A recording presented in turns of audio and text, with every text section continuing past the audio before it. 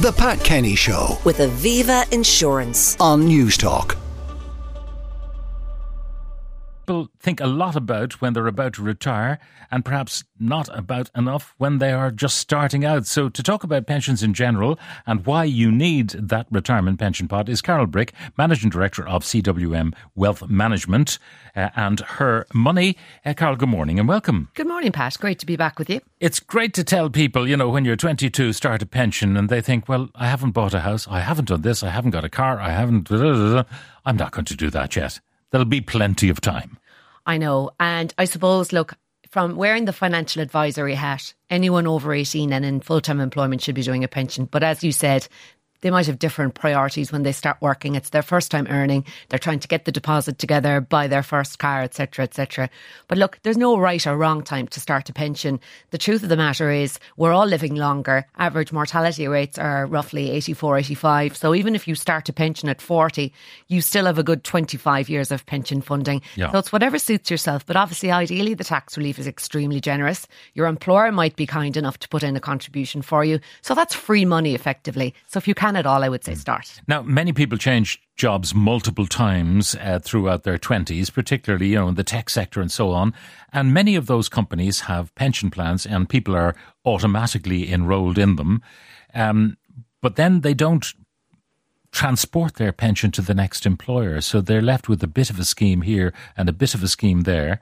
And then maybe as time moves on, they've forgotten the details. Yeah, we come across that an awful lot with our clients, especially because we deal mostly with self-employed contractors. So at the moment in Ireland, there's about €400 million in unclaimed pension, private pension pot monies. And these are located where? They're literally sitting in pots with, I suppose, various life companies and in their bank account.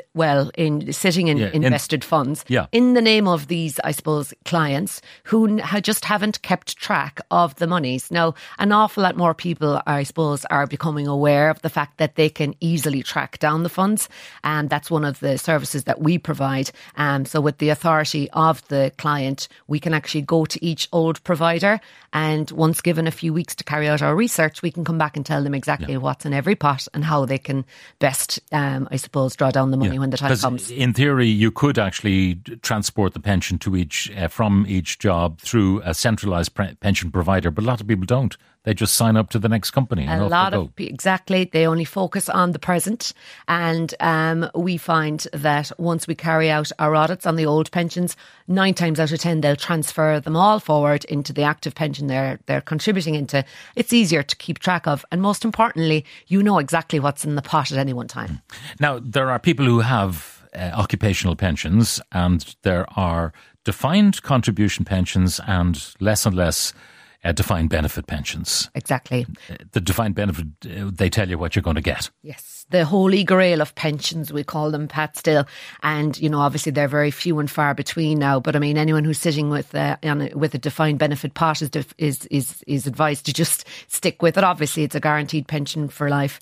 Now, various entrants to public service after certain dates were no longer allowed, I suppose, partake in such a generous scheme. They've all now become defined benefit, and that's where obviously defined contribution. Defined contribution, Pat. Excuse me. But if you're in the civil service, are you still defined? And if you're a new entrant, are you defined contribution now? Most are defined contribution, yes. So there was various cut-offs, but yeah, all new entrants are defined contribution. All right, so that gold-plated pension for a younger cohort won't be there. Unfortunately not. Can people who are state employees then also have another pension to which they can contribute? Exactly. So what we find with state employees is that obviously with their employer or the state is contributing a percentage, they usually match it. And more of them, now that it's been directed away from the defined benefit model, are choosing to do AVCs. So they're starting their own, I suppose, top-ups, so additional voluntary contributions. They're topping up their defined contribution benefits to have, you know, the highest pot they possibly can when it comes to drawdown. Now, auto-enrolment is looming. How quickly will that happen? And you will be auto-enrolled unless you opt out. How are you allowed to opt out? What are the conditions? Okay, so firstly, I suppose, as regards auto-enrolment, Pat, it's coming since 2006. It's apparently going to be introduced in mid to late 2024. Now, personally, I think, with the cost of living crisis, employers are already pushed to the pin of their collar. So you're talking about employers suddenly been faced with a 1.5% immediate increase in their costs, and employees being faced with a 1.5% cut in their pay. Yeah. Now, obviously, there are some employers we mentioned earlier who are doing it anyway, so they won't be affected because they have the occupational schemes. Yeah. But for a small employer, suddenly... Yes, so there's 750,000 potential employees out there who are not member of schemes who will be automatically enrolled. So that's 750,000 employees that will be joining the scheme at a cost to their employer. And at a cost to themselves as well. Exactly. So, as an employer myself, now, I have a scheme already in place for my staff, but if I didn't, I would be working this into my P&L for next year. So, it's a significant cost.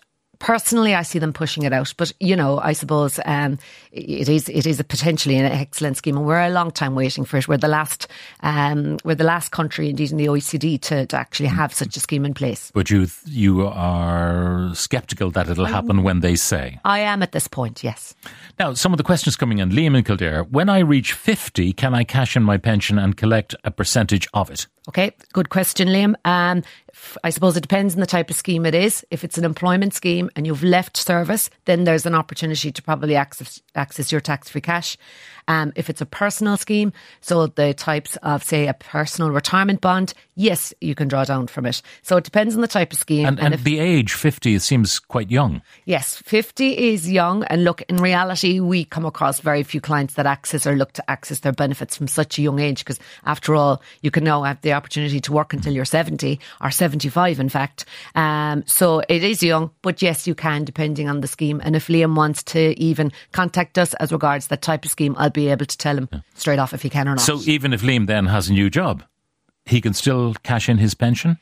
If he's in a new different job, different employer. Yeah, so if he's actively contributing to an employment scheme right now, and this scheme he refers to is a PRB or a personal retirement bond, then yes, he can still draw down from that at 50. So again, it depends on the scheme. I'd need more details, and he's welcome to send them in. As my total income is derived from rental income, I believe I'm excluded from revenue from having a pension with tax benefits. Are there any tax efficient ways available to me to save for my retirement? That's from John. Okay, so unfortunately, tax relief for pension contributions is only based on PAYE earnings, or otherwise known in revenue eyes as net relevant earnings.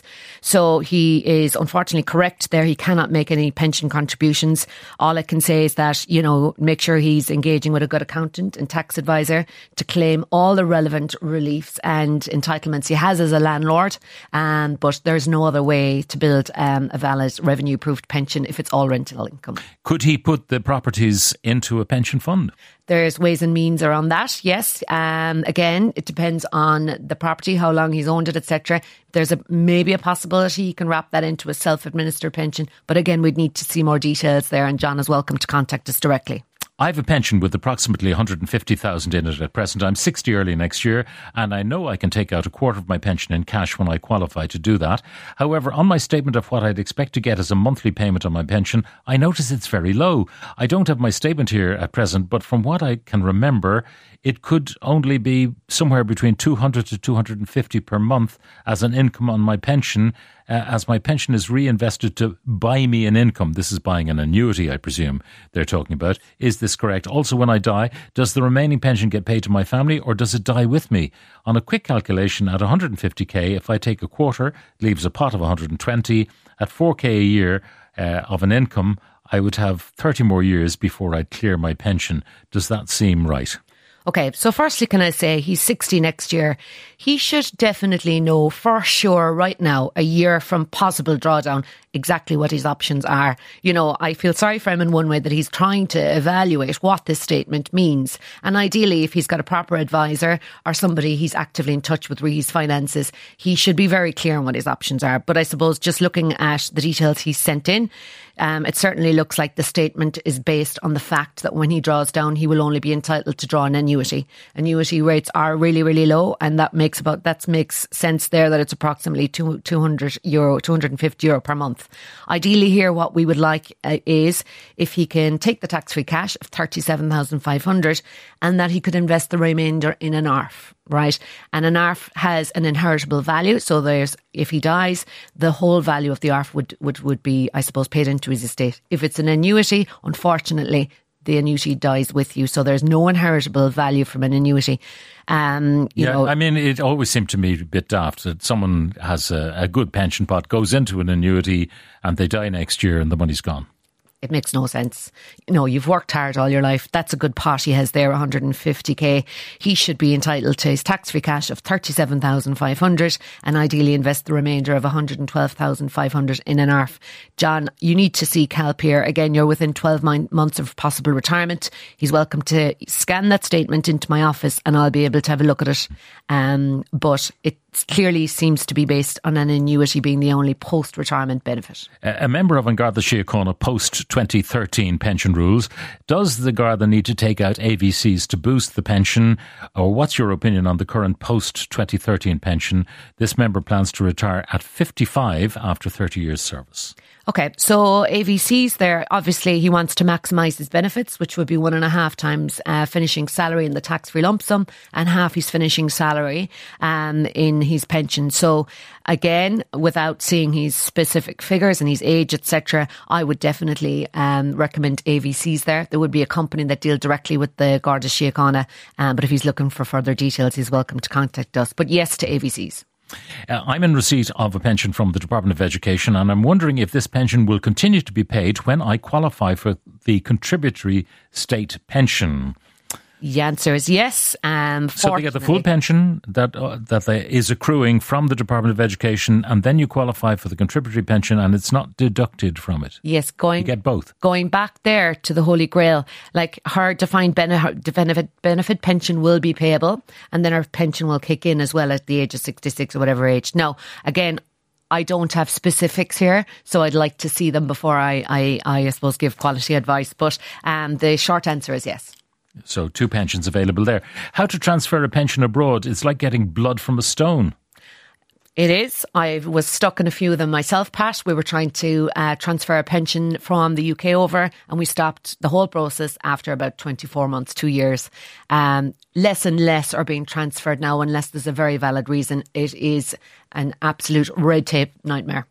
Can you have more than one pension pot? You can indeed. It depends on the type of pension. You could be, I suppose, in an employment pension and not be doing AVC, so have a standalone personal pension as well. So there's no problem there. Again, once they're getting quality financial advice as regards all the schemes they're possibly contributing to. If you have an ARF, can you build up another one?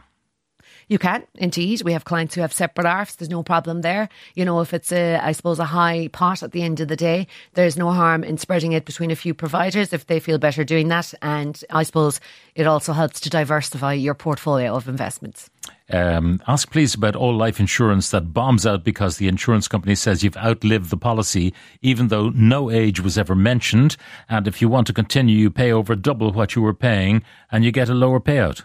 Okay, well, that sounds like it's executive term or death in service that he's talking about. And that indeed does expire on the drawdown date of the pension because all the policies are linked together. That may seem unfair, but if you, I suppose, knew in advance at say, 45 to 50 that this was going to happen, you could take out a separate policy and increase the benefits when you do get over a certain age. But unfortunately, that's the case right now. Public servants in a defined contribution scheme. What this person says, new entrants go into the single scheme, which is still defined benefit, not defined contribution. Again, I would need to have a look at that, Pat. We don't normally provide advice to public sector employees. But again, it depends on their age, etc. I'm leaving the HSE. Can I bring my pension with me? Okay, well, again, that depends on whether it's defined benefit, which I am presuming that it is. Then if it's defined benefit, you just wait until that expires. You wouldn't transfer that. Defined contribution. You just keep it there. You pause it, and you get the equivalent pension to the amount of years. If you've done 20 years instead of 40, you get half the pension. Exactly. So when you reach the retirement age, those benefits will be paid to you almost as if you're still employed. Can you ask your guest for advice about pensions for job sharing teachers? 2 teachers split in the week. Okay, well, they would still be entitled to, I suppose, have a pension contribution made for them by the department.